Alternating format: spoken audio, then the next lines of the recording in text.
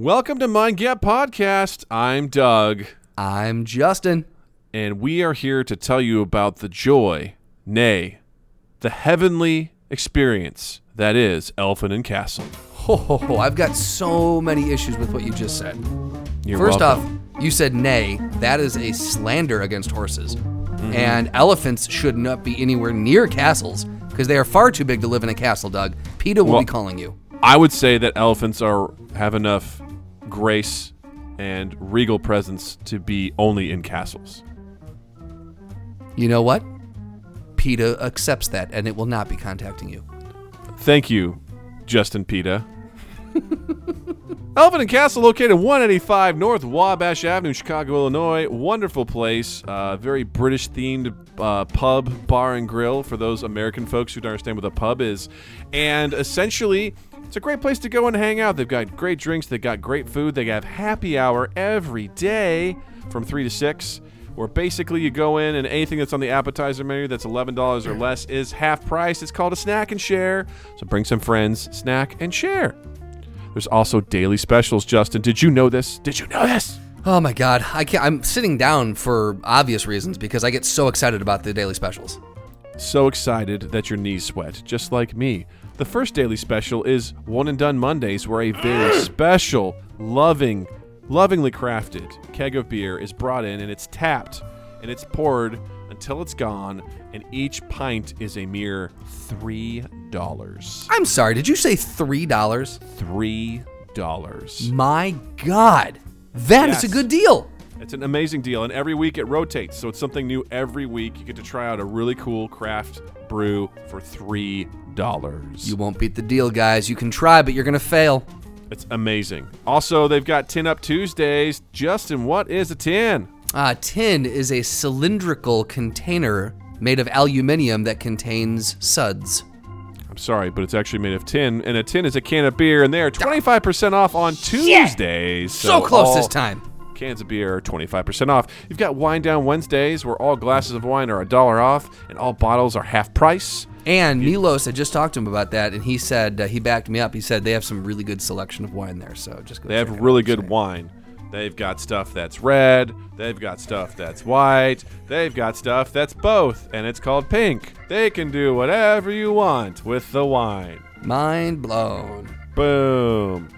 They've got Locals Only Thursday, where local brews of bottles, local bottles of brew, how about that, are $5.50.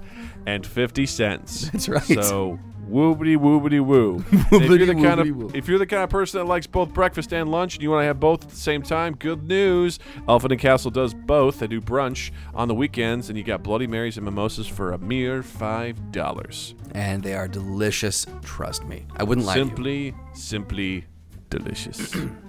So, that being said, come on down 185 North Wabash Avenue, check out Elephant and Castle, and enjoy all of the glory that is their establishment. Great!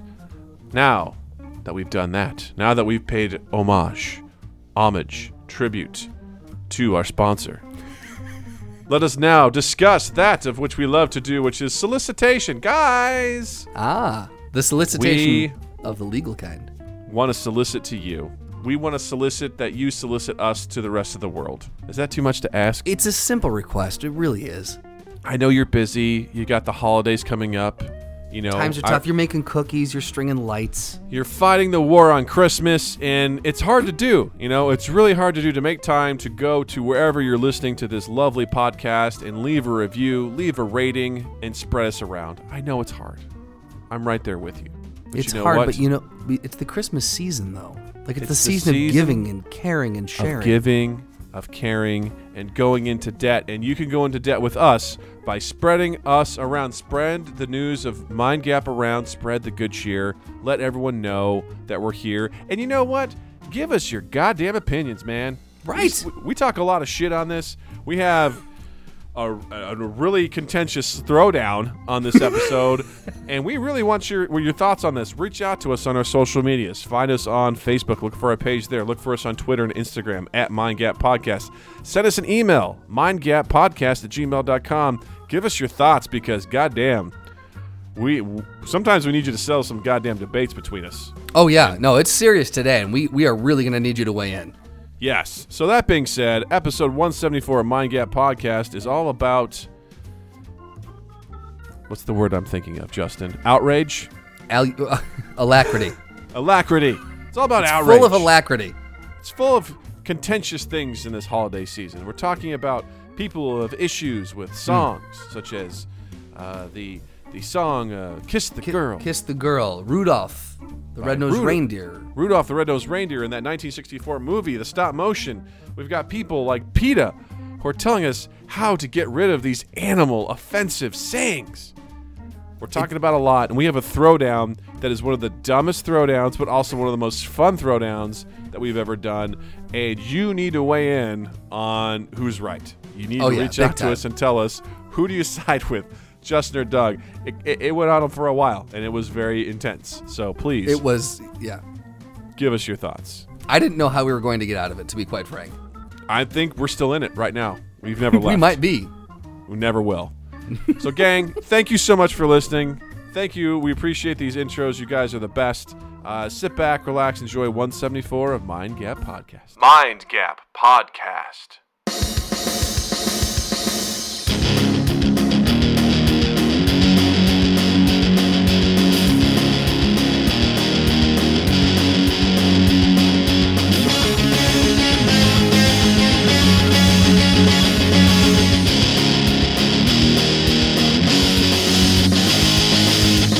I have to just tell myself, dude, it's fine. Trust it. It's worked 2 other times. Right? We've done it. We've nailed it. We know what's going on. We know that it's a thing that happens. You just have to give it up to Jesus. You just gotta believe.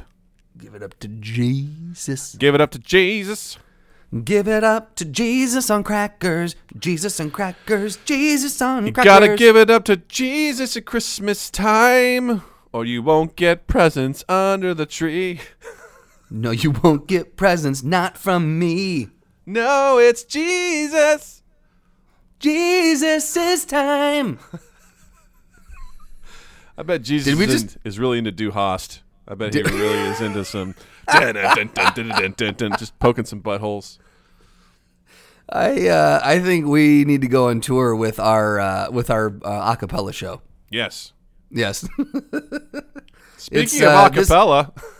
Oh, hey, do it. Transition, baby. Segue. I had an amazing segue today at work. Did you? We had a situation where we went down a rabbit hole at when I was training, and it was like a fun rabbit hole, but then I realized we were really lost sight of what we were doing. And my coworker was like talking about, hey, let's make sure that during this session we're trying to stay on point and everything like that. And by him talking, it started to go further down a rabbit hole because someone was like trying to go down and he was like trying to pull them back. And he's like, the point of this session is to stay on point. And I go, speaking of on point, and I immediately brought us back. And I was like, thank you, bud. You did That's it. Because I'm, traditionally terrible at segues. But I was like, he threw it out there. I was like, I got you. I'm like, we're back to business. We kind of looked at each other and we were like, ding, well done. Oh man, I'm sure your rabbit hole is good. It was nothing compared to assignment desk rabbit holes. Oh no, those that's how this was birthed. This was birthed. We was born in a rabbit hole. I was born from a rabbit hole. Yes, indeed, indubitably. My mother was a long ear. My father was a cottontail. I was born from rabbit holes. Oh my God, my father was in all the rabbit holes, if you know what I mean.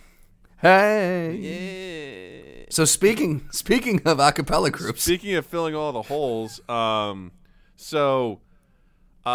did you hear, Justin, that the song Kiss the Girl from Little Mermaid is being flagged as problematic and sexist? I did hear that, and I got that bit of news from Saturday Night Live, from Weekend Update. So for those who say they don't deliver real news on there, they do. They sure do. I learned that.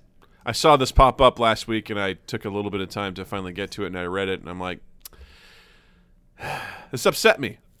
Yeah, well, see, the thing is, I didn't go too far. Obviously, they did a setup of just here's the idea, like here's the headline, and here's a punchline. So I didn't really dig into like what the full story was. So please feel free to regale me on this. Well, I heard about it, and my first reaction to it was the thing is there was this group, this a cappella group in Princeton, a bunch of all dudes singing "Kiss the Girl" as a classic song, and there were some folks that took issue with that.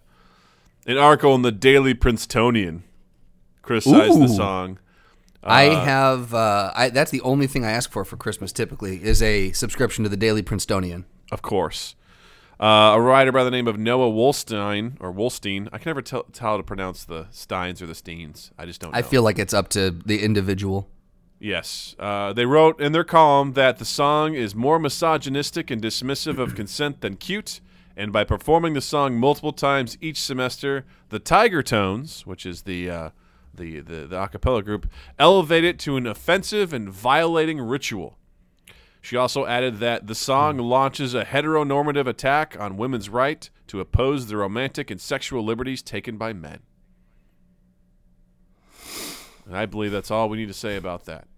Interesting. All right, that's a very strong stance for a Disney song. I try to be open and reasonable to a lot of things, but when people throw out words like heteronormative, that's immediately where I start checking out. Because I'm like, okay, cool. This heteronormative. I'm not even being like facetious. I don't know if I know what heteronormative means. Well, what do we do when you don't know something, Justin? We look it up. We ask our dad. Heteronormative, denoting or relating to a worldview that promotes heterosexuality as the normal or preferred sexual orientation. Oh, interesting. Okay. All right. So the definition makes sense now. I see where they get that from that word. But they're saying that song promotes heteronormity?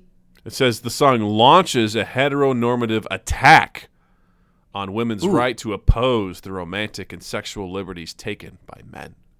A heteronormative attack against women who... See, that's where I feel like there's so many things that there... And again...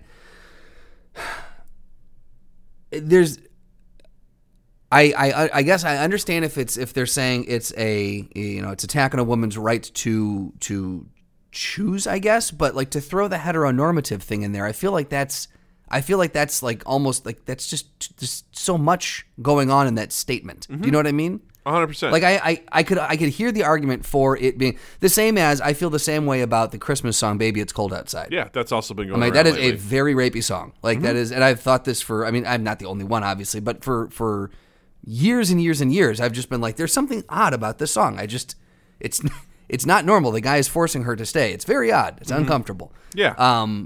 So I mean, I guess I could hear an argument for "Kiss the Girl" about that. I don't understand the pushing the heteronormative. That's the part that I'm not. I don't think I'm on board with. I don't understand that. Well, I just feel like I think there's less of an argument to be made about "Baby It's Cold Outside," why that's okay. I mean, some people have gone to giant diatribes about how, well, you got to consider the time in which it was written, because at that time it wasn't okay for women to allow men to stay over, so she's doing what the social norms are telling her to do, which is to resist the guy and come up with excuses, although she really wants to, and blah, blah, blah, blah, blah, blah, blah. And Aaron Moser, who actually was a guest on here a while back, was writing about this recently, and he goes, you know what? This is actually can we just agree it's just a terrible song? It's just a bad song. Yeah. So let's not argue this. Let's just stop playing because it's a bad song. But then you also, I mean, if you want to go down that right, what about the song "Santa Baby"? That's kind of a sexualized song of like, Santa, come on down the chimney tonight because I can't wait to see you. And it's usually Santa, sung by I want a to cheat on my female. husband. Yeah, right? I'm like, ugh, that's kind of weird. And I just don't see the point in really over analyzing this stuff, because if you look at "Kiss the Girl" by itself, the song. I mean, I'm looking at the lyrics right now. Yeah, the song in a vacuum it's like, hey, kiss the girl. Read me some of the lyrics. Yeah, so it's going to be there you see her sitting there across the way. She don't got a lot to say, but there's something about her. You don't know why, but you're dying to try. You want to kiss the girl. Mm-hmm. And again, I'm in my head, and this could be because I'm a male, but in my head I'm like, okay, this is, and maybe it's also because I've got the scene in my head. I'm like, it's a nice guy who's thinking like, wow, I'm really attracted to this girl. I want to try to kiss her. Is that not? Can that not be done anymore? If you're on a date with someone Can you not think I want to try to lean in for a kiss? You better read the signals correctly. I mean, so yes, you want her. Look at her. You know you do. That line may be a little off. It's possible she wants you to. There's one way to ask her. It don't take a word, not a single word. Go on and kiss the girl. That line, now that I'm reading that line, I can see that being a little problematic, I suppose. Well, because again, I think the song works in tandem with the scene. Because what's going on in the scene from the movie, you have a mermaid who's been transformed into a human girl, but she doesn't have a voice. And right, the only been taken way away by evil sea prince or evil sea queen. Exactly. And in order for her to basically complete her mission, she needs to kiss this guy. And in the scene, she wants to kiss the guy.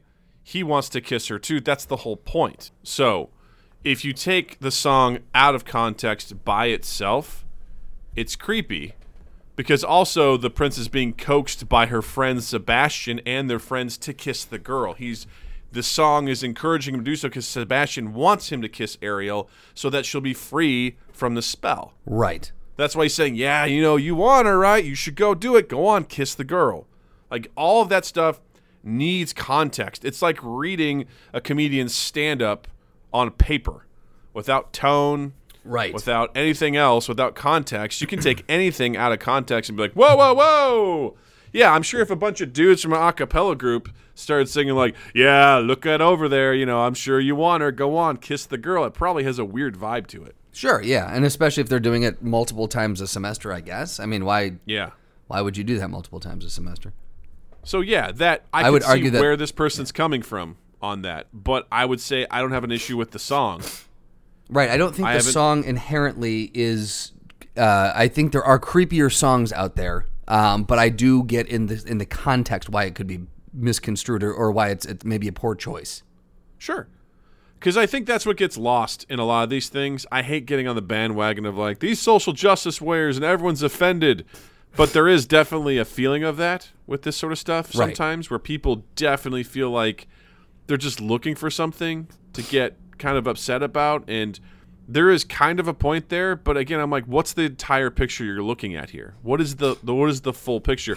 And is this person upset about the song and these guys singing it specifically? Or is this person upset about the whole song entirely, Right, yeah. Is it the people who have chosen to perform it, and is it the situation in which it's being taken performed? Out of context, or she was specifically relating to this a cappella group, because those are two very different things. Right. Because you're saying, yeah, guys, you shouldn't be doing this because it's really creepy. When you guys sing it, I can get on board with that. I'm like, cool, that's fine. But if we're like, this song entirely is bad and it's not okay, I'm like, it doesn't encourage consent, I'm like, disagree from the context of how the song was written for the scene. Right, exactly. I think that absolutely needs to be taken into consideration for this. Right, and because and in the scene too, if I'm not mistaken, like Ariel wants to be, she's into him as well. So like she wants to be kissed. Like she wants to have a connection with him. So it's not, again, within the context of the actual story. There's not really in my eyes, there's not really an issue. But again, from the context of a group of white males at Princeton singing this at people, sure, then that could definitely be misconstrued, or not misconstrued, but that could be taken as a big we better not do this. Well, the thing too is that in the beginning of the movie, Ariel saves the prince from a shipwreck, saves his life. Right. From that moment on, she's like, whoa. She's drawn to this person. She cuts a deal with Ursula to be able to walk on land to meet this. She wants to be with this man, and I would argue that's the greater feminist argument to be made: is why is this woman sacrificing her voice and parts of her to be with a man? I feel like that's an easier argument to make. I feel like if you want to argue that movie, like she is literally giving up her ability to speak for herself. Mm-hmm. Yeah, that is quite a literal. You can't. There's no even subtext there. She's giving up her voice. She's giving up so much for a man. Right. Like, make that argument, man. Like, I don't necessarily even agree. Like, but that's an easy argument you can make. It's like, yo, this girl, okay, right? Yeah, she's giving up stuff for love, and more specifically for a dude. I mean, that she likes. Yeah. Again, I say it's a fairy tale cartoon from the '90s. So that's one thing. But yeah, if you want to make that it can send the wrong message, then absolutely, But there also, I mean, you could make the argument too that in that movie she does have power and strength though, because she saves him. She shows independence in some regard, like in some capacity to her father and the patriarchy. We're deconstructing the Little Mermaid. This is what But yeah, she's basically showing her independence and the fact that she's not going to line up behind what they have to say, what her father and the family has to say. Right, yeah, because he has an idea of how she's supposed to be, and she chooses to go a different way. So there is some strength there as well. You're right. So I mean, I feel like it rides the line where you see some strength and you see some kind of. Yeah, it goes on both sides. It has elements of feminist and then elements of not feminist. I mean, you mean character development? Right, exactly. Yeah, her going through a character arc. Yeah. Yeah, like it's one of those things where you could argue the premise is weak in those specific things. Like she needs. That's why I wasn't into Frozen. Like the movie, I was like, I love Frozen. I'm like, this girl's heart gets iced over, and she needs true love's kiss to set her free, or whatever, the act of true love. And they do a twist where it's like sisterly love is the thing that ends up saving her. But when they went down that path, I'm like, I'm out. Moana's way better. Right. Moana's infinitely better from that message. Just like, hey, same thing. Like the patriarchy says you have to rule this island. And not only that, how cool is that as a female, it's like it's your duty and responsibility to rule our people. Right. Very cool. And she's like, nah, I don't want to do that. I want to go explore the seas. And she goes and does that, meets a demigod, and basically saves the world. Right. And it has nothing to do with love or anything like that. It has to do with like willpower, who you are, being true to your people and your past. So I'm like, that's a way better story. That's honest to God, way better story that I'm 100% into as far as that stuff goes. I'm like, yes. Yeah. Also, give me more of that. No creepy crabs in Moana. No creepy crabs. No creepy fucking Jamaican crabs making you feel weird about kissing. No creepy crabs. So kind of going in line with that, it was also the 1964 stop animation movie Rudolph the Red-Nosed Reindeer is also being called offensive. All right, now I really want to hear this because I could see this going a couple different ways. Number one, is it about bullying and online bullying? Number two, definitely about bullying and abuse is in there. It is about bullying and abuse. Yes. Okay. Is it a race thing? No, race didn't really come up. A little bit of sexism, a little bit. Okay, I don't even know where to go with this. So just tell me what the issue is, because I haven't heard of this. I haven't heard of this controversy yet. The Huffington Post posted a 2-minute and 18-second video on November 28th that basically was like, hey, this Rudolph the Red-Nosed Reindeer is seriously problematic, and it points out a couple of things. The first one being that Rudolph's father is very ashamed of him. He's like, you've got to hide your deformity. Don't embarrass me. Santa is very embarrassed by Rudolph's father. He's like, you should be ashamed of your son. Obviously, Rudolph is expelled from all reindeer games. Wait, Santa wasn't into Rudolph in this movie? No. I totally forgot the storyline of this movie. He's like, oh, look how different your son is. You should be ashamed. Eventually, Santa comes around. Fucking Saint Nick, man. Him. But what people point out is like, Rudolph is only useful when he can be exploited. When he has a use. You know what I mean? Oh, God, that's so true. And that's so true. There's also the elf in that movie who doesn't want to do elf stuff. He wants to be a dentist, and his dad just shits all over him. Right. He's just like, you can't be a dentist. Oh, good grief. You need to go out there and know how to go hee-ha-ha and ho-ho. You got to make these toys and be great. Dentist, good grief. Like, he's all upset about it. And in my opinion, while these individual things, it's also like Rudolph has a love interest. Yeah. And the love interest's father is like, I don't want my daughter around a red-nosed reindeer. And Rudolph's father won't let his mother go search for him. He's like, this is a man's job. Okay. And it's starting to come together, yeah. Now, again, this is made in 1964. So let's give it a little bit of some leeway with that sort of stuff where it's like the male influence on that stuff, I'm going to be like, yeah, that was from 1964. That makes sense. Right. I'm not saying it's right, but it makes sense, right? Right. And also, I think it misses the entire point of the story. Like, yeah, these things that are happening are terrible, but what's the ultimate outcome? Rudolph saves the day. Yes, you can argue that he's being exploited because he has a use now, but even that elf eventually gets to do what he wants to do, despite what the expectations are, despite what society says these different people overcome adversity. They rose and above. become useful. Yeah. Right? Because let's face it, that, as abrasive and laughable as it can be at sometimes, as far as like how intense it is with people picking on Rudolph, that's real life. That's real life, where people are going to be giving you shit and giving you a hard time for being different. Yeah, absolutely. 100%. Day in and day out for a lot of people. And what people don't understand, they fear and they make fun of, right? Absolutely. So that is actually a pretty great adaptation of life in general. And the bullying and stuff like that is not cool, but guess what happens? He overcomes it, right? How many stories are out there where you have a kid who's bullied who overcomes it? I mean, there's countless stories of that. Absolutely, yeah. And I feel, it's like, it's not cool. It's like, this doesn't promote bullying. It's highlighting the... And not only that, someone goes, perhaps someone hasn't heard the song Rudolph the Red-Nosed Reindeer that came out way before this film was ever made, which basically tells the exact same story. Right. I mean, that's... I mean, I guess, if you flesh... Because, the story in and of itself, he's getting bullied.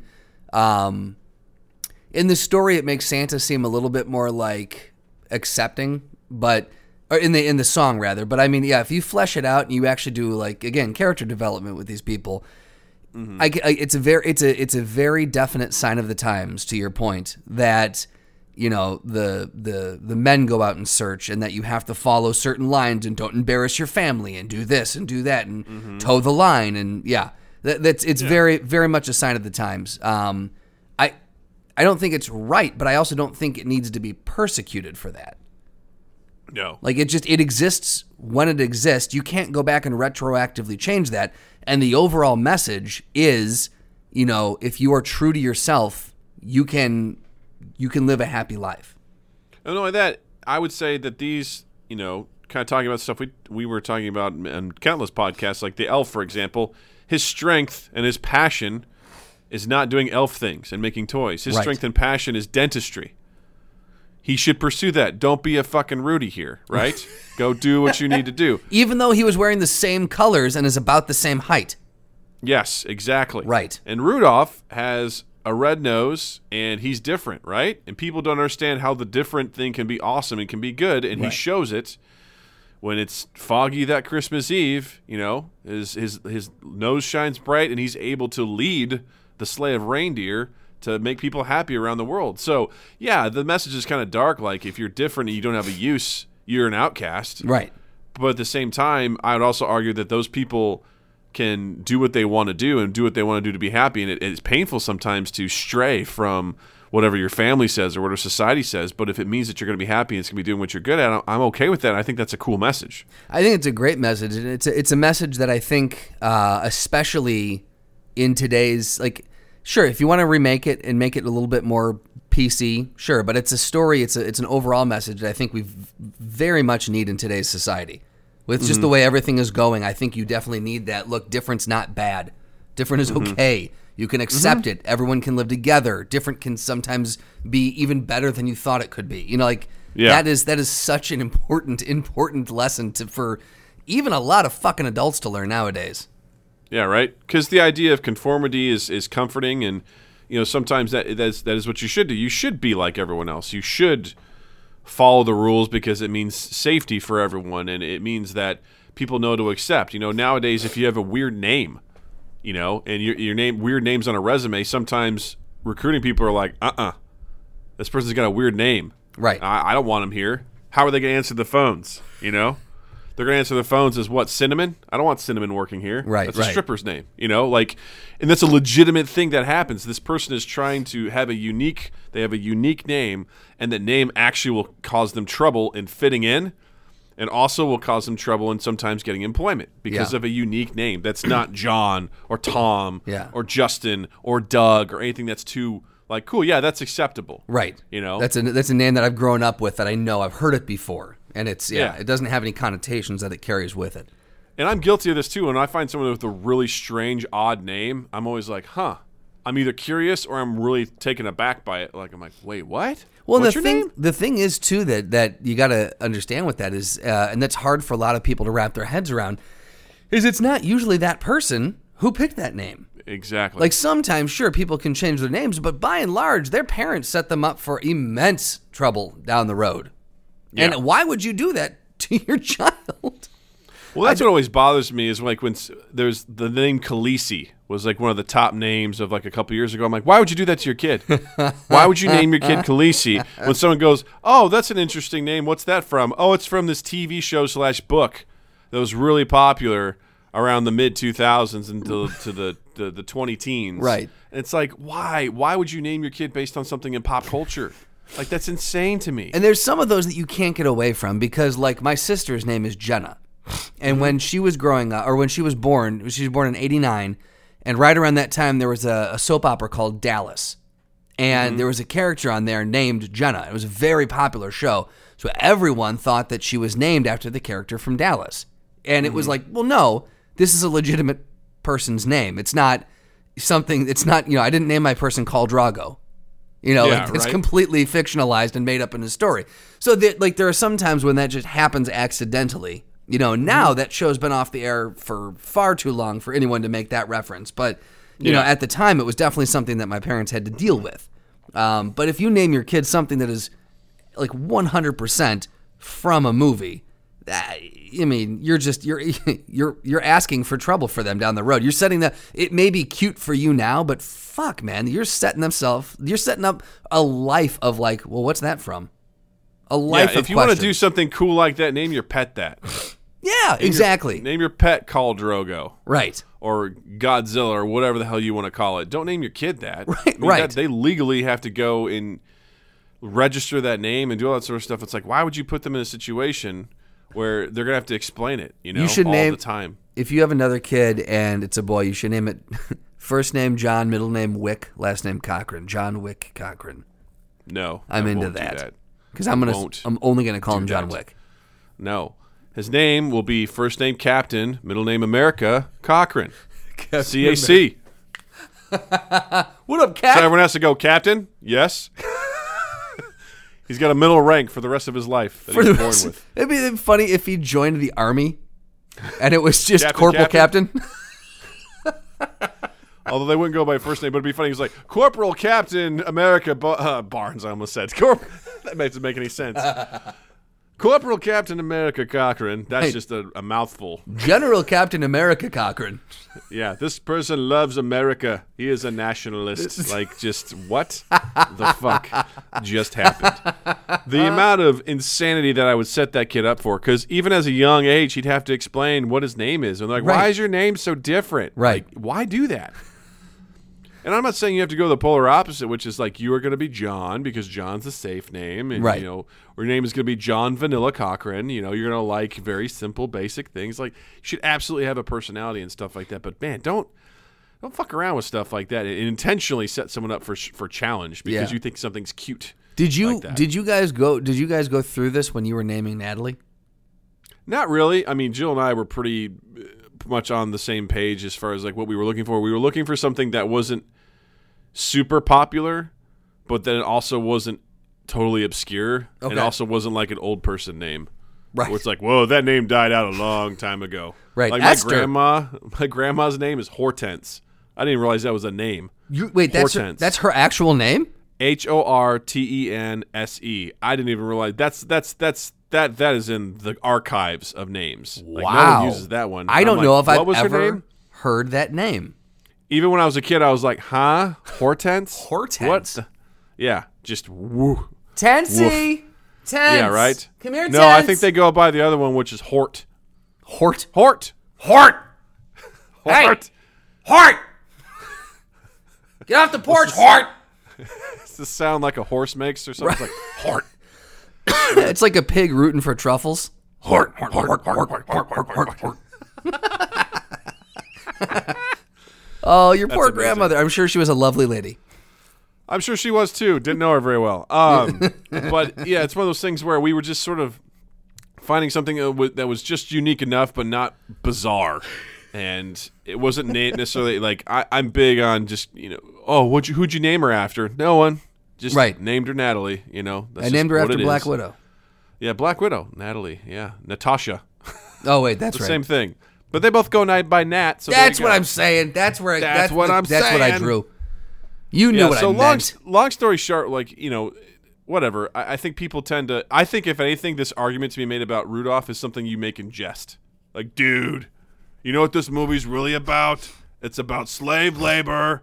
It's about conformity. Right. It's about the man keeping the working class down so that they can capitalize off of their unique abilities. Like, that's something silly and stupid I would make off of that as a joke. I wouldn't go hardcore into it and be like, guys, this is a real problem. It just seems like, we've gotten to the point where everyone wants to be angry about something. And there are there are so many legitimate concerns out there.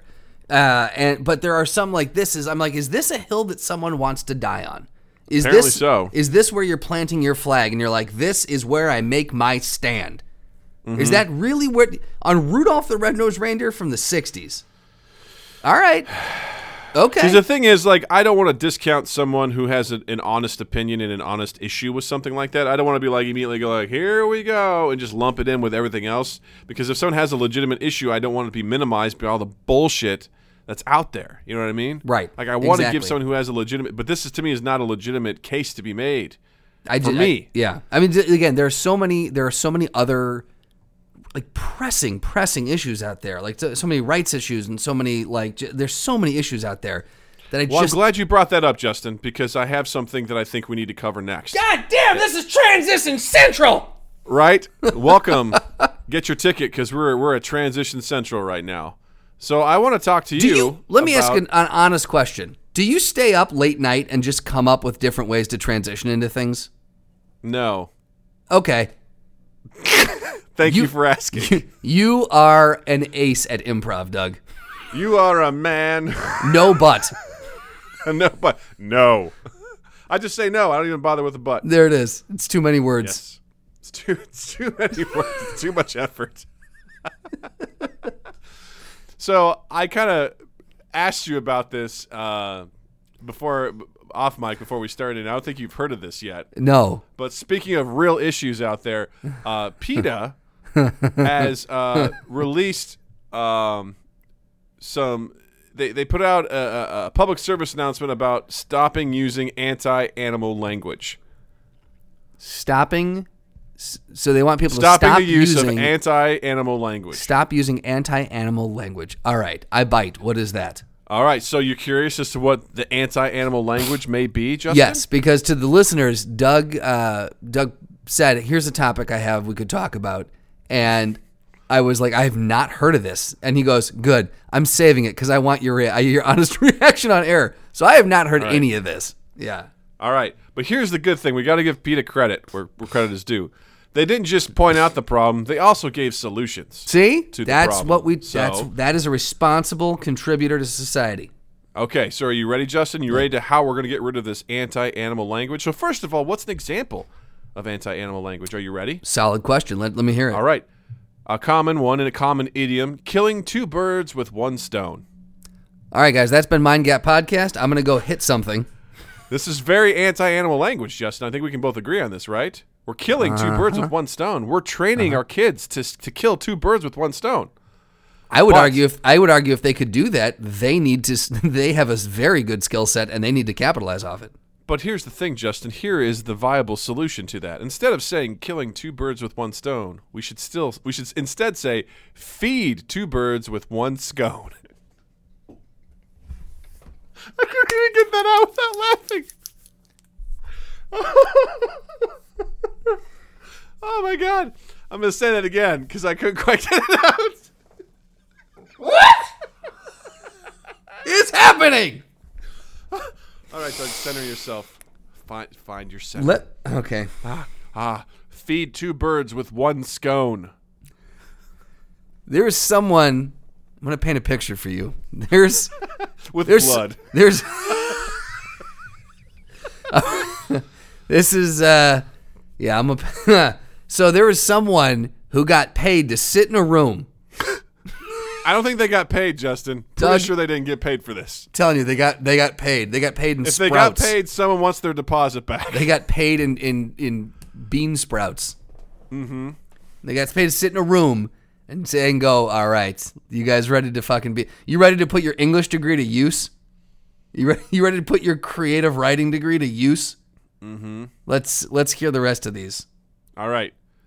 Instead of be the guinea pig, right? You don't want to be the guinea pig that gets tested on, right? Because animal testing is wrong. Exactly. You want to be the test. Yeah. You want to be the test tube. You want to be the well, that's not funny because I was a test tube. Okay, I'm a test tube baby, and I find offense to that.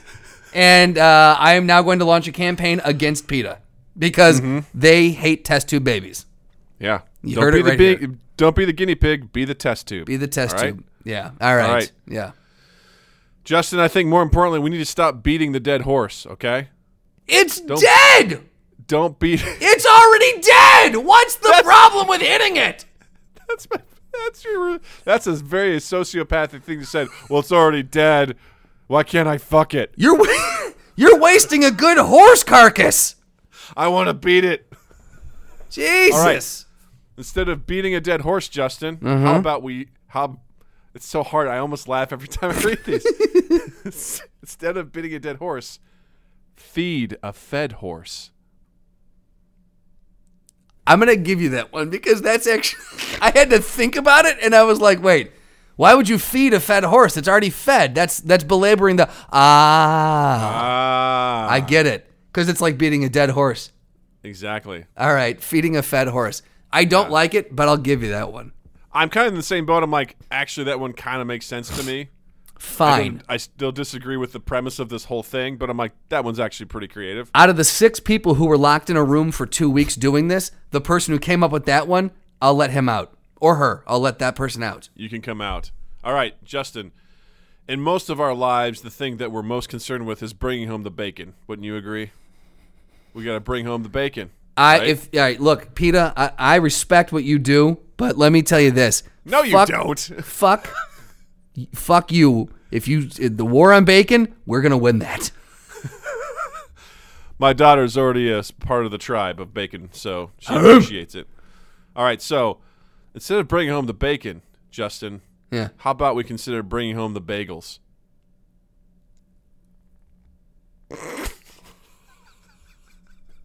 Justin is eating his fist right now.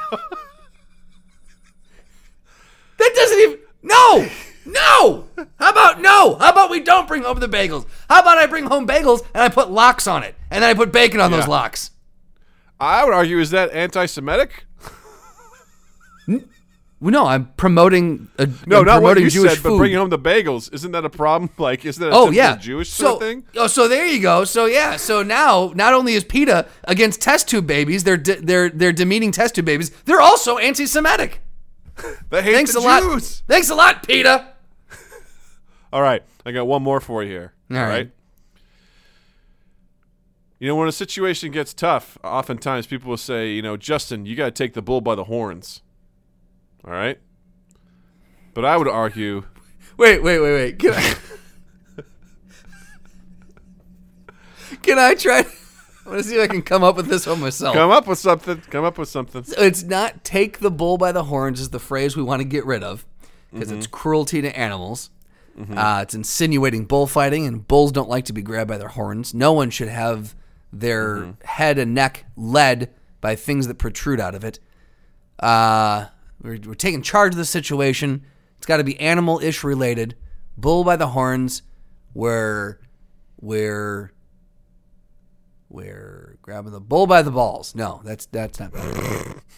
We're reaching around and nope, that's not better either. We are, I don't know. All right. So instead of taking the bull by the horns, we want to embrace the bull, make eye contact, get consent, and make sweet love to the bull. You know what? I'm on board. PETA, you got my vote. All right. In all seriousness, we're getting really serious now. We want to take the flower by the thorns. Nope, absolutely not. Here's the thing. Flowers are living things too. Flowers are living things too. They're not animals, Justin. They're not animals. Yeah, but they're living things, Doug. But they're not animals, Justin. Are humans animals? Yes. Pretty sure they're not. What'd you say? Are humans animals? Are humans animals? Yeah, we're animals. Play along with me for a second. Yes, Don't do the no. thing where you're difficult. Sorry. Do the thing where you're agreeable. Yes. Great. So Ask again. Ask me again. Hey, are Give it to humans me again. animals? Give it to me. No. Right. So, using the transitive property, basically PETA is saying that you can also kill humans. So not only are they anti-Semitic and they hate test tube babies, they are encouraging you to murder human beings. Mm-hmm. I'm in visceral disagreement with them. All right. Well, you and a lot of the rest of Twitter, take the flower by the thorns. Go fuck yourself. A lot of people wrote, like someone wrote back, they're like, you know what, PETA, I think we have some bigger fish to fry. Yes. There was a whole bunch of people doing shit like that. Let it begin. It was really great. And this other guy, his name's Technically Ron, @TechnicallyRon. He had a couple of responses to some of their things. Please. Instead of the cat is out of the bag, we should say the cat is liberated from the satchel. Instead of hold your horses, we should say stop touching my horse.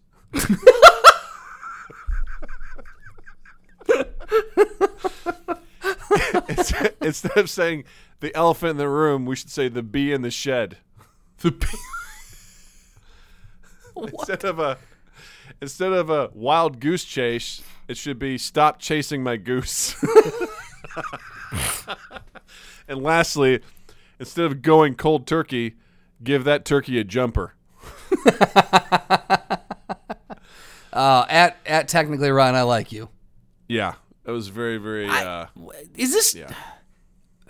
And here's what PETA tweeted. Is there a legitimate concern though? Is there a legitimate concern that we are teaching our kids to actually kill birds with stones and going out and grabbing bulls by horns? Is that a legitimate concern?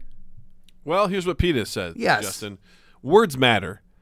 And as our understanding of social justice evolves, our language evolves along with it.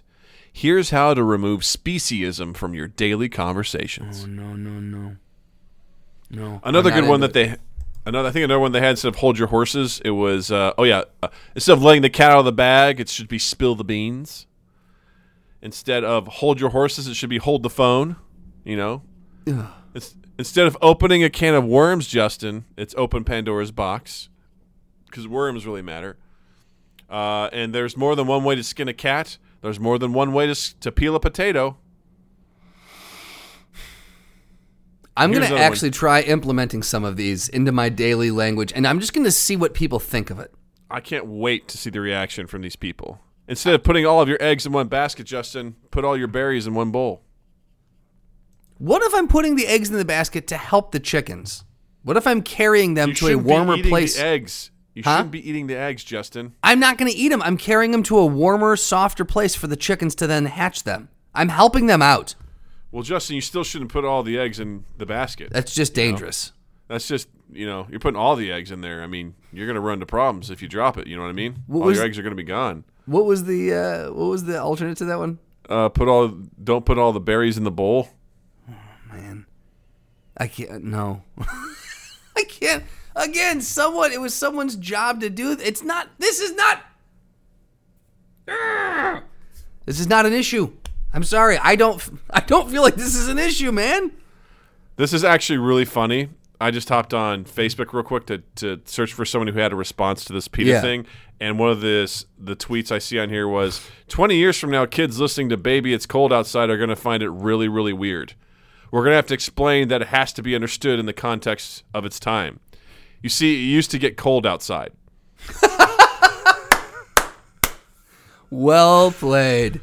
That was from Dr. Z Wong, a geneticist and delightfully talented close-up magician. Well played. I was like, I feel like a geneticist and close-up magician kind of oddly go hand in hand. Right? Yeah. Do you feel like this is this an issue that we need to address to you? No. Like taking speciesism? Most of what PETA feels like, I'm just like, you guys are just looking for things to get mad about, and that is what everyone hates.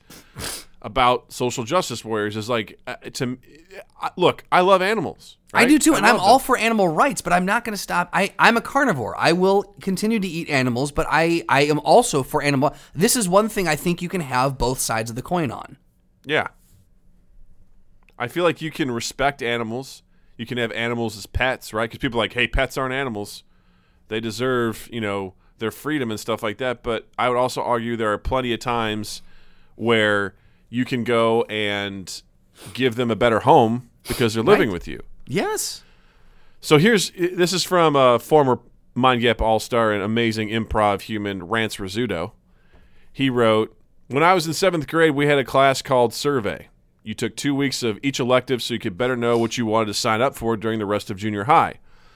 In choir, we were singing the theme song to Laverne and Shirley, except the parents decided for this public school, the line, give us any rule, we'll break it, should be replaced with give us any lawn, we'll rake it. As you may be aware, I sing for a decent part of my living. This one change, while I was 11 years old, was enough for me to not only never take music electives, but also to focus more on the idea of breaking rules. PETA, concentrate your efforts elsewhere. Man, well spoken. I remember him being a very sharp guest, and yes, that is a beautifully crafted response. When I read that, I was like, yeah, if there's one thing that you want to do is try to impose the way people speak. Right. If you want to try and impose, and sometimes it's good. Sometimes it's good, We have to bring awareness to certain things, but there's other times where you will 100% do the opposite of what you're trying to do. Right. It's when people are like, we need to protest and we need to try and ban Marilyn Manson. That's the best thing you could have ever done. It's been like, this guy's bad, don't do it. Right. Guess what? People are going to go and buy his stuff because they're like, yeah. Ooh, it must be something pretty cool. I'm being a rebel. By sitting there going, guys, you shouldn't say these things. People are going to look at you and be like, really? I can't pay the mortgage on my house. You got to tell me I can't say I'm beating a dead horse? Get the fuck out of my face. Exactly. I don't go out and beat horses. Spoiler, I'm going to use the phrase. Yes. Right? It's just, ugh. Because the thing is, I think you hit on it too, is we're not saying, hey, guys, when there's a dead horse on the ground, go out and beat the shit out of it. Right.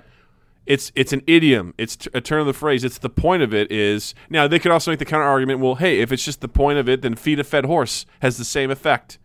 It's just, easier language. And my response to that would be like, who fucking cares? I would say this too. Then you say feed a fed horse. I'll say beat a dead horse. I'm not going to judge you for what you say. You don't judge me for what I say. How about that?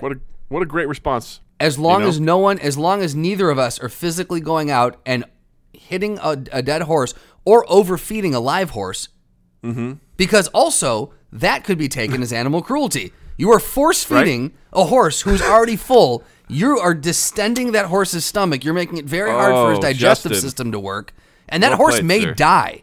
Right? When they're saying don't feed a fed horse, Justin, they're saying don't. Just like you shouldn't beat the dead horse. Great. So I won't go beat a dead horse, and you won't go feed a fed horse. So we both want the same thing, right? Right.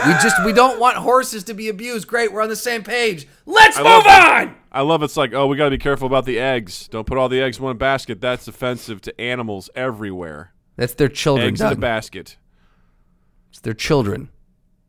Yeah. Don't put all the test tubes in one holder. How about that? Grab a rose by the thorns. Get the hell out of here. Grab a rose by its thorns. By the thorns. Don't worry, guys. You can feed 2 birds with 1 scone. Right. I would argue that should birds be eating pastries? No. In fact, you shouldn't feed the birds, period, because what goes up comes down. All right? Boom, right there. That's a rule of nature. That is physics 102. And I would also argue that if you feed those animals, they become reliant on human behavior to sustain them, and that's wrong. And I truly believe that. Absolutely. And so I get really pissed off when I'm down at Disney World and people are like, oh, look at all the ducks and they're coming over. We should feed them. I'm like, I want to slap their hands and be like, knock it off. No, don't feed the ducks. This isn't good because they learn to beg. They learn to come here. They learn to, and this food is not for them. Right, absolutely. Bad. It's not their bodies. Don't give them. Their bodies are not set up to take the unnatural, complex carbohydrates and all the fucking shit. Neither are our bodies. But right, exactly. We still give it the old college try. We shouldn't be doing it. We do it, but we shouldn't be. Right? Yeah. I mean, these fries, they got salt on them. Someone's got to eat them, right? Guys, if they're just what I'm doing is I'm saving the birds from eating them, really. Mm-hmm. I don't want animals to get their little paws on these, or their beaks. Their little paws. And so I'm just going to go ahead and take care of all these for you. Don't worry about it. Yeah. Man, that is just it's such an interesting... man, I know in the past couple of years, PETA has kind of come under some fire for a couple interesting choices they've made as far as stances they're making or campaigns they're running.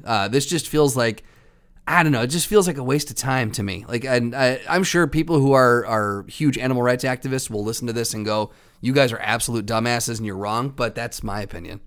That's fine. I mean, again, I think we're on the same page here. Like, I don't want animals to get tested on. No. Like, I don't want animals to be treated cruelly. Nope.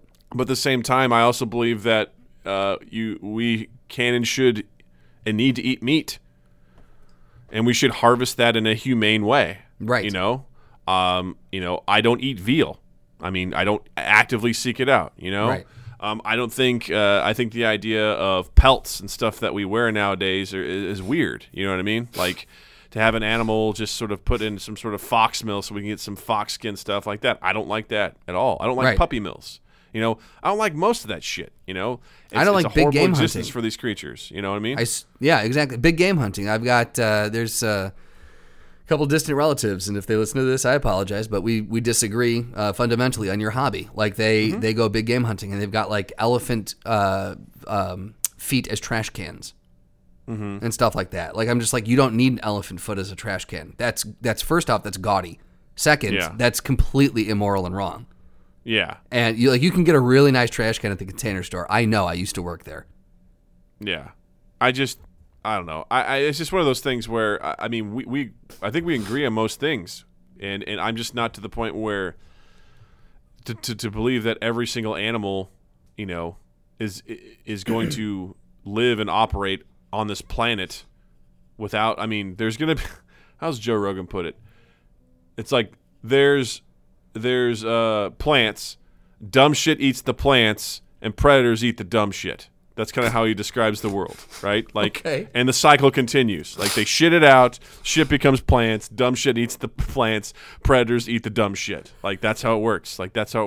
And yeah, that's a way of saying life. It. Yeah, that's life. And I think we could be better about it. Absolutely, 100%. But I think this is the extreme that makes this hurts their case. Yeah, absolutely. Like yeah, this is again. I'm like, is this the hill you're going to go up and die on? Is this this where you're choosing to? This is another another place you're choosing to plant your flag. I just feel like your energy could be better spent in other avenues, in other venues. Yeah, because it also seems like sometimes they're hypocritical on things, and it's like, come on, guys, it hurts your case. Like, yeah, we all. I mean, what's one of the biggest things? Like people see those ASPCA commercials for animals, helping them in shelters. It kills people's heartstrings. Yeah, when they see that, because people want to help the animals, right? Absolutely. So. It's just a situation where people are. We went to that food festival, that food truck festival. Was it last year or the year before? Oh, remember? Yeah, that was out of nowhere, 2 or 3 years ago. Yeah, out of nowhere. Oh my God, that's right. Out of nowhere, those people showed up and they started protesting, like the meat food, and murder. everyone was like, "Okay." They're like, this is murder, blah blah. I'm like, okay, we're still gonna eat. They formed almost like a barricade out front, and they had like signs, and they had like dolls that they had like children's toys they had put on poster board. It was real weird. Yeah, there was like 15, 20 of them out there protesting. Yeah, I totally forgot about that. Yeah. Okay, yeah, that was really interesting. Again, I go. There's nothing wrong with going out, and if that's the message you want to stand behind, that's fine. But I also look at that and go, are there people there that you think you're going to change their mind? Yeah. And it's not that you shouldn't try. I'm not saying you shouldn't try. This gets into a really weird gray area for me because I'm like, it's not that you should not go out. And if you believe in something, go out, stand behind it, and protest it. That's totally fine, and that's your right. But think about are you changing people's minds there? Do you think someone's gonna see that and go, oh, you know what? I'm now from this day forward going to give up meat and I'm going to join your cause. Well, you know what I really like? when I was in the city, the one group of people that I always really enjoyed were the Jehovah's Witnesses that hang out in the train stations. Because you know why? They didn't fucking bother anybody. They waited for you to come to them. They stood out there, they had pamphlets and stuff, and they just were diligently, quietly, calmly, and kindly standing there, and they were not aggressive. Right. And they allowed people to curious enough to come by and talk to them, and that's what I respected. Right. Because absolutely. Because there's one thing, because the thing is that constant presence, actually, to me, I'm not a religious guy. Well, I'm fundamentally Christian, but well, yeah, I mean that goes without saying. Obviously, but it's one of those things where, because I respected the way they were going about their business and what they were trying to do, I got to the point where I would say hi to them and wave to them and things like that because I knew they were going to be like, hey, by the way, let me tell you about religion. They were just like, they were kind and they kept to themselves, and I appreciate that more than everything because there's so many people that are obnoxious that are like that. I'm like, there's one thing to have your message. What if those same people had set up a little bench outside the food truck thing, and they had some pamphlets and stuff, and they just sat there, as people came by, so like, hey, what's this about? They're like, hey, part of the, we strongly believe that events like this are harmful to animals, and here's why we think this, and we're just trying to spread awareness about that. We hope you guys have a good time and enjoy yourselves, but this is kind of our stance on this sort of stuff, as opposed to coming out with a megaphone, and a bunch of weird stuff, shouting for about 30 minutes and then going away. It's exactly. Like, okay. No, that's a good point. Just that ever present, because I had the same thing. Like I always, at first when I first started seeing them, when I first moved to the city, I was very leery because I'm like, oh, they're gonna fucking approach me. I'm gonna have to have this weird interaction again, and I don't like those. And then after years of seeing them, I know that I can walk right by them, and they're waiting for someone to come talk to them. They're there. They've made themselves available should anyone want to approach them and have a conversation, and. It's very non-threatening. It's very it's almost welcoming. Yeah. You know what I mean? Like, so I feel like that is in certain circumstances, I think protesting does work, and I think it's warranted. In other circumstances, I think just making yourself present and just being there to have a, instead of you being the aggressor or the pursuer, just be like, look, I'm here when you're ready to come talk. If you're interested, let's have a conversation. You know, it sounds a lot like someone who should maybe not just kiss the girl, but maybe they should wait back and see if the other girl wants to kiss them. Nice. Way to tie it in. That's what we call a callback. That's right. There is one location, though, where I believe that you definitely need to be the aggressor. Oh, I think you're right. Yeah. Tell me more about this. Oh, well, it's where there's, especially if it's just like you and then one other person in this arena type area, and the intent of your presence there is that one of you is going to die. I think this is a throwdown. It's called a throwdown! Boop, boop, boop, boop, boop, boop, boop. So I had a throwdown locked and loaded, which I thought would be kind of cool. Okay. However, during our conversation, I think there's a better, a more fun throwdown to be had. Okay. And today's throwdown is going to be between Sebastian the Crab, okay, and Rudolph the Red-Nosed Reindeer. I feel like this is an easy one. Now, think about it, because Sebastian the Crab, think about how acrobatic that crab is, especially when he's in that kitchen. Uh-huh. And how much he takes on a chef who has a full-grown adult who's a trained chef who has knives, all sorts of kitchen utensils. He's also a fat chef. Sure, he's a fat chef. But now look at Rudolph, and look at how clunky he moves. He's not graceful on his feet. He can fly, I'll give him that.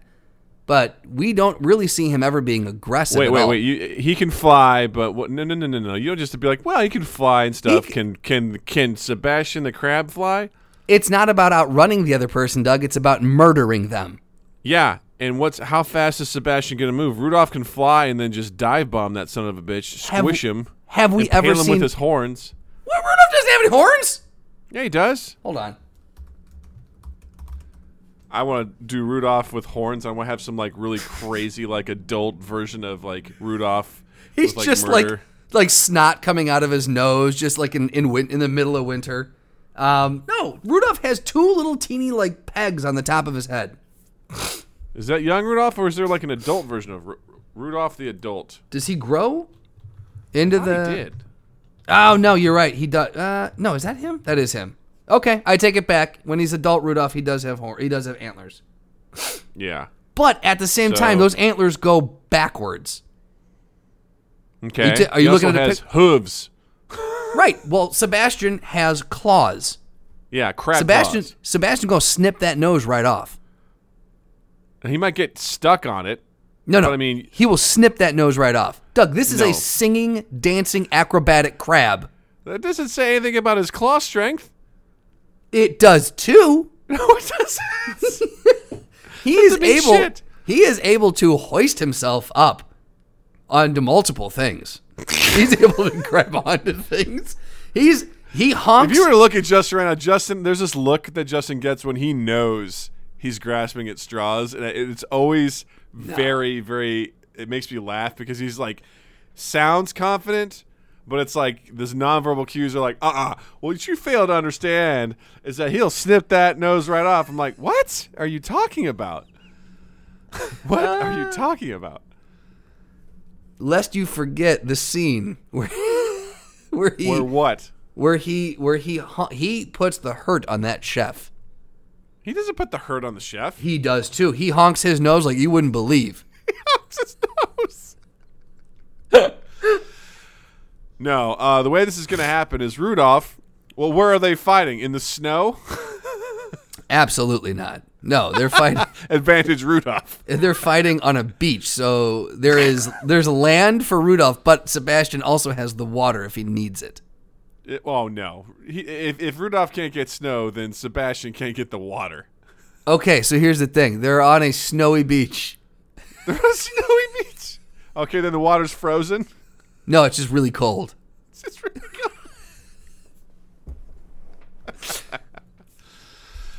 This is my world, Doug.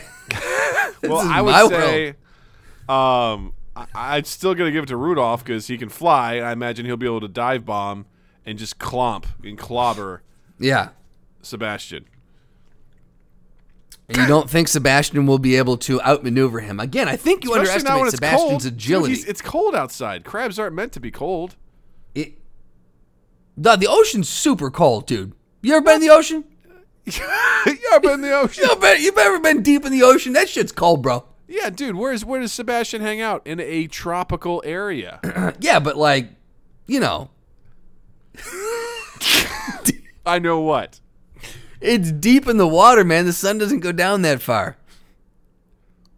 I'm grasping at straws, Doug. You are grasping at straws, and I appreciate it. I think you underestimate. What I'll say is I think you underestimate Sebastian's agility. What we've seen him able to do.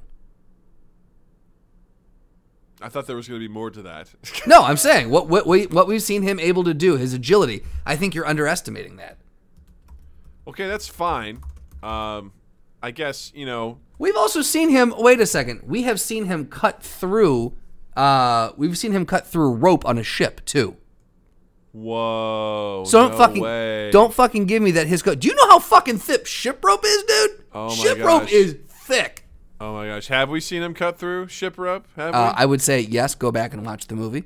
I haven't watched it in a while. Have you? Are you going to show Natalie that movie? Side note. We watched it once. Oh, did you? I think she was too young. I don't think she really understood it. Oh, this is hilarious. I'm looking up at Rudolph fan art right now on Google, and it's very interesting. I am 99% sure he snipped through some rope on the ship at some point in time, and that rope is thick, which means those claws are not just teeny tiny pincers. Okay, but they are teeny tiny pincers. They're not though. They can cut through ship rope. And I would argue that those ship from those days had smaller and thinner rope than what we're used to today. No, if you look at that, man, okay, wait, time out real quick. There's someone did a face swap with Ariel and Eric and Sebastian, and so they have his face, and it's very disturbing. Ugh, I don't like that at all. Moving on. I don't know. So you're saying that Rudolph is going to just be able to stomp him one and done? Yes. He's a goddamn crab. No. He's an acrobatic crab, Doug. Who's the most agile and acrobatic person that you know? Either like in most famous or otherwise. Who's the most agile and acrobatic person that you know? That you can think of? Jesus. I don't know. That's a very wide, open-ended question. Who would you think? Like a gymnast? Yeah, like the was most it Gabby acrobatic Douglas? And just like whatever gymnast. Let's put them up against Godzilla. Who's gonna win? Oh, that's horse shit. That's not that big of a difference. Let's do the scale on that sort of stuff. Let's do the scale on that. All right. He's a big crab. Because if you look at him next to, he's about the size of your face. He's not the size of your face. He is too. Look at him talk to Ariel. He's about the size of her face. Yeah, that's about the size of a normal crab.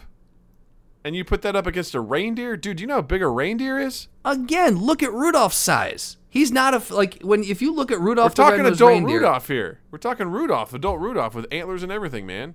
Well, the picture that I'm looking at here, and you can't see it. I'm on two different screens here, but the picture. Look at the picture I just showed you of Rudolph. I sent it to you in chat. That's fan art. That's not from the stop motion thing. That's Rudolph. That is not from the. You're not playing the game, asshole. It's not from the stop motion thing. Well, It's Rudolph from the stop motion, the claymation thing. He does not come above. He comes up nose level. Oh, get the fuck out of here! What is that? I don't know. That just showed up under Rudolph fan art, so I don't know what that is. Looks like a dragon. Oh man, the thing is, I want to agree with Rudolph, but on principle alone, I am sticking hard with Sebastian. I can't let this go. Hold on. No, but I mean, yeah, we do see adult Rudolph, right? Adult Rudolph and adult reindeer, like those guys, those are big, man. Have you seen a reindeer in real life? Here, can you? I don't know. Can you see this? You can share the screen with me if you want. I'm on two different screens. Oh, okay. Can you see that? Yeah. Yeah. So look how that. pipsqueaky he looks. Pipsqueaky, dude, he's as tall as Santa. He is not. He barely comes up to Santa's nose. Dude, he's as tall as Santa. Like he comes up to Santa's at least chin. That's pretty terrifying, dude. Right. Well, his nose is above his chin. I proved your point better than you proved your point. All right, here, I got a better one for you. I got a better one. Send me a picture of Godzilla again, I'm going to fucking slap you. Look at that. He easily could. Dude, if Rudolph was fighting Santa, Santa would lose. All right? I'm just saying, he's not. He's fighting Sebastian, and Sebastian's going to win. No, Sebastian's going to jump up, and he's going to snip Rudolph's carotid artery. How's he going to jump up and get him? Rudolph's going to be flying. Sebastian is again acrobatic. Before Rudolph can even take off. How high do you think Sebastian? How high does Sebastian jump? Oh, at least 6 feet. Cool. So, guess what? Rudolph's at 7 feet. Like he bullshit. Can fly. What? The top of his head. The top of his head's at 7 feet, but his carotid artery is about 5.5 feet up. So no, he'll fly. He'll have his feet dangling at 7 feet. Sebastian will never be able to catch him. What are you talking? Rudolph can't take off as quick. Sebastian can move quicker than Rudolph can take off. No, Rudolph's is going to be flying in the air. No, Sebastian's going to catch it. He's sneaky as shit. He's going to be buried in the snow/sand. Yeah, he's going to bury himself because he's not built for the cold. Oh no, he's a tank. Sebastian is a tank. That guy could. A tank. Yes, he is. Dude, he would instantly freeze. He'd be terrified. He'd be shivering. I understand that you're upset that you're wrong, but it's no reason to ignore. This is what it's like arguing with me, isn't it? It's no reason to ignore facts. Okay. Yeah. Okay. You're saying a flying reindeer is going to lose to a fucking crab. For the record, this is exactly what it's like arguing with you. I love it. I love every aspect. It's infuriating, is it not? It's incredible. It's absolutely incredible. I have a real gift, and I'm going to pat myself on the back for that. A gift is one word for it. Yeah, it's a real gift. It's a real gift. Sorry, a flying reindeer is not going to lose to a crab. It's just not going to happen. An acrobatic crab, Doug. An animated crab. Oh, a clay reindeer? If you want to go that route? Exactly. More sturdy. More sturdy? Guess what? Guess what clay is, Justin? Water resistant. Okay. It's +5 resistance to water. Guess what Sebastian's? Water. But if he's clay, water. If he's clay, those claws are going to snip through it even easier, man. Yeah, but it's malleable. It's going to get stuck in the clay. This is the most debate The stupidest throwdown we've ever had, and this is the biggest debate we've ever had on it. This is the most serious and the stupidest debate we've ever had for a throwdown. It's one of the dumbest we've ever done, and I'm very proud of it. I absolutely love it. So here's what I'll say. I'm saying Sebastian. Doug's saying Rudolph. For the sake of ending this, I'm going to say Rudolph because he's a fucking reindeer with hooves and he probably will stomp him. But I think there is an argument to be made about Sebastian that you are not understanding. And I put it to the listeners to help prove my point. I will absolutely put that to listeners. You tell me a time when a crab is beating a reindeer. Besides now. Yeah, sure. Whatever. Rudolph for the win! Rudolph for the win. That was insane. That's one of the dumbest and most fun things we've ever done on here. I love it so much. Woo! All right, Justin, you got anything you want to promote? Yeah, absolutely. Season 2 of The Marvelous Mrs. Maisel is out on Amazon Prime. This season is absolutely fucking fantastic. So please go watch it. If it's not up for a shit ton of awards this year, I will be very disappointed. It is acted brilliantly. It's written amazing. And the cinematography this year has completely blown me away. So it is a really, really well done show. The Marvelous Mrs. Maisel, Amazon Prime. Nice. I don't really have anything to promote other than, I guess, check out Your Mom's House podcast with Tom Segura and Christina P. It continually makes me laugh out loud whenever I listen to it. The current thing that they're doing on there is Tom and Christina just think that Garth Brooks is one of the weirdest social media people ever to grace social media. And they have picked on him so much that their fans are flooding Garth Brooks' Instagram with a bunch of inside jokes to the points where Garth Brooks fans have no idea what the fuck is going on. That is one amazing. Of the funniest fucking things I have ever seen. That's amazing. Incredible. I didn't realize Garth Brooks was on social media. Dude, he is so awkward. He is I have to awkward. And Tom and Christina are obsessed with him right now. Is it mostly Instagram based or Twitter based? It's Instagram. Okay. Is really where it's at, and that's where the Your Mom's House podcast fans are there within seconds of a post. Love it. They just start posting, and if you don't get the inside jokes, you think it's pure insanity. I love it. One person so goes, someone goes, $100 that Garth Brooks is a ball hog, and then people are like, "What? I don't know what that means." And it's, if you've listened to the podcast, you know what he's talking about. So I'll ask you this briefly: is that because you speak of it so highly, and you've said before there are so many inside jokes that you have to like go back to. There's some that you're not even getting. Like you have to go back and listen retroactively to find it. It sounds intimidating and kind of overwhelming to get into that the club.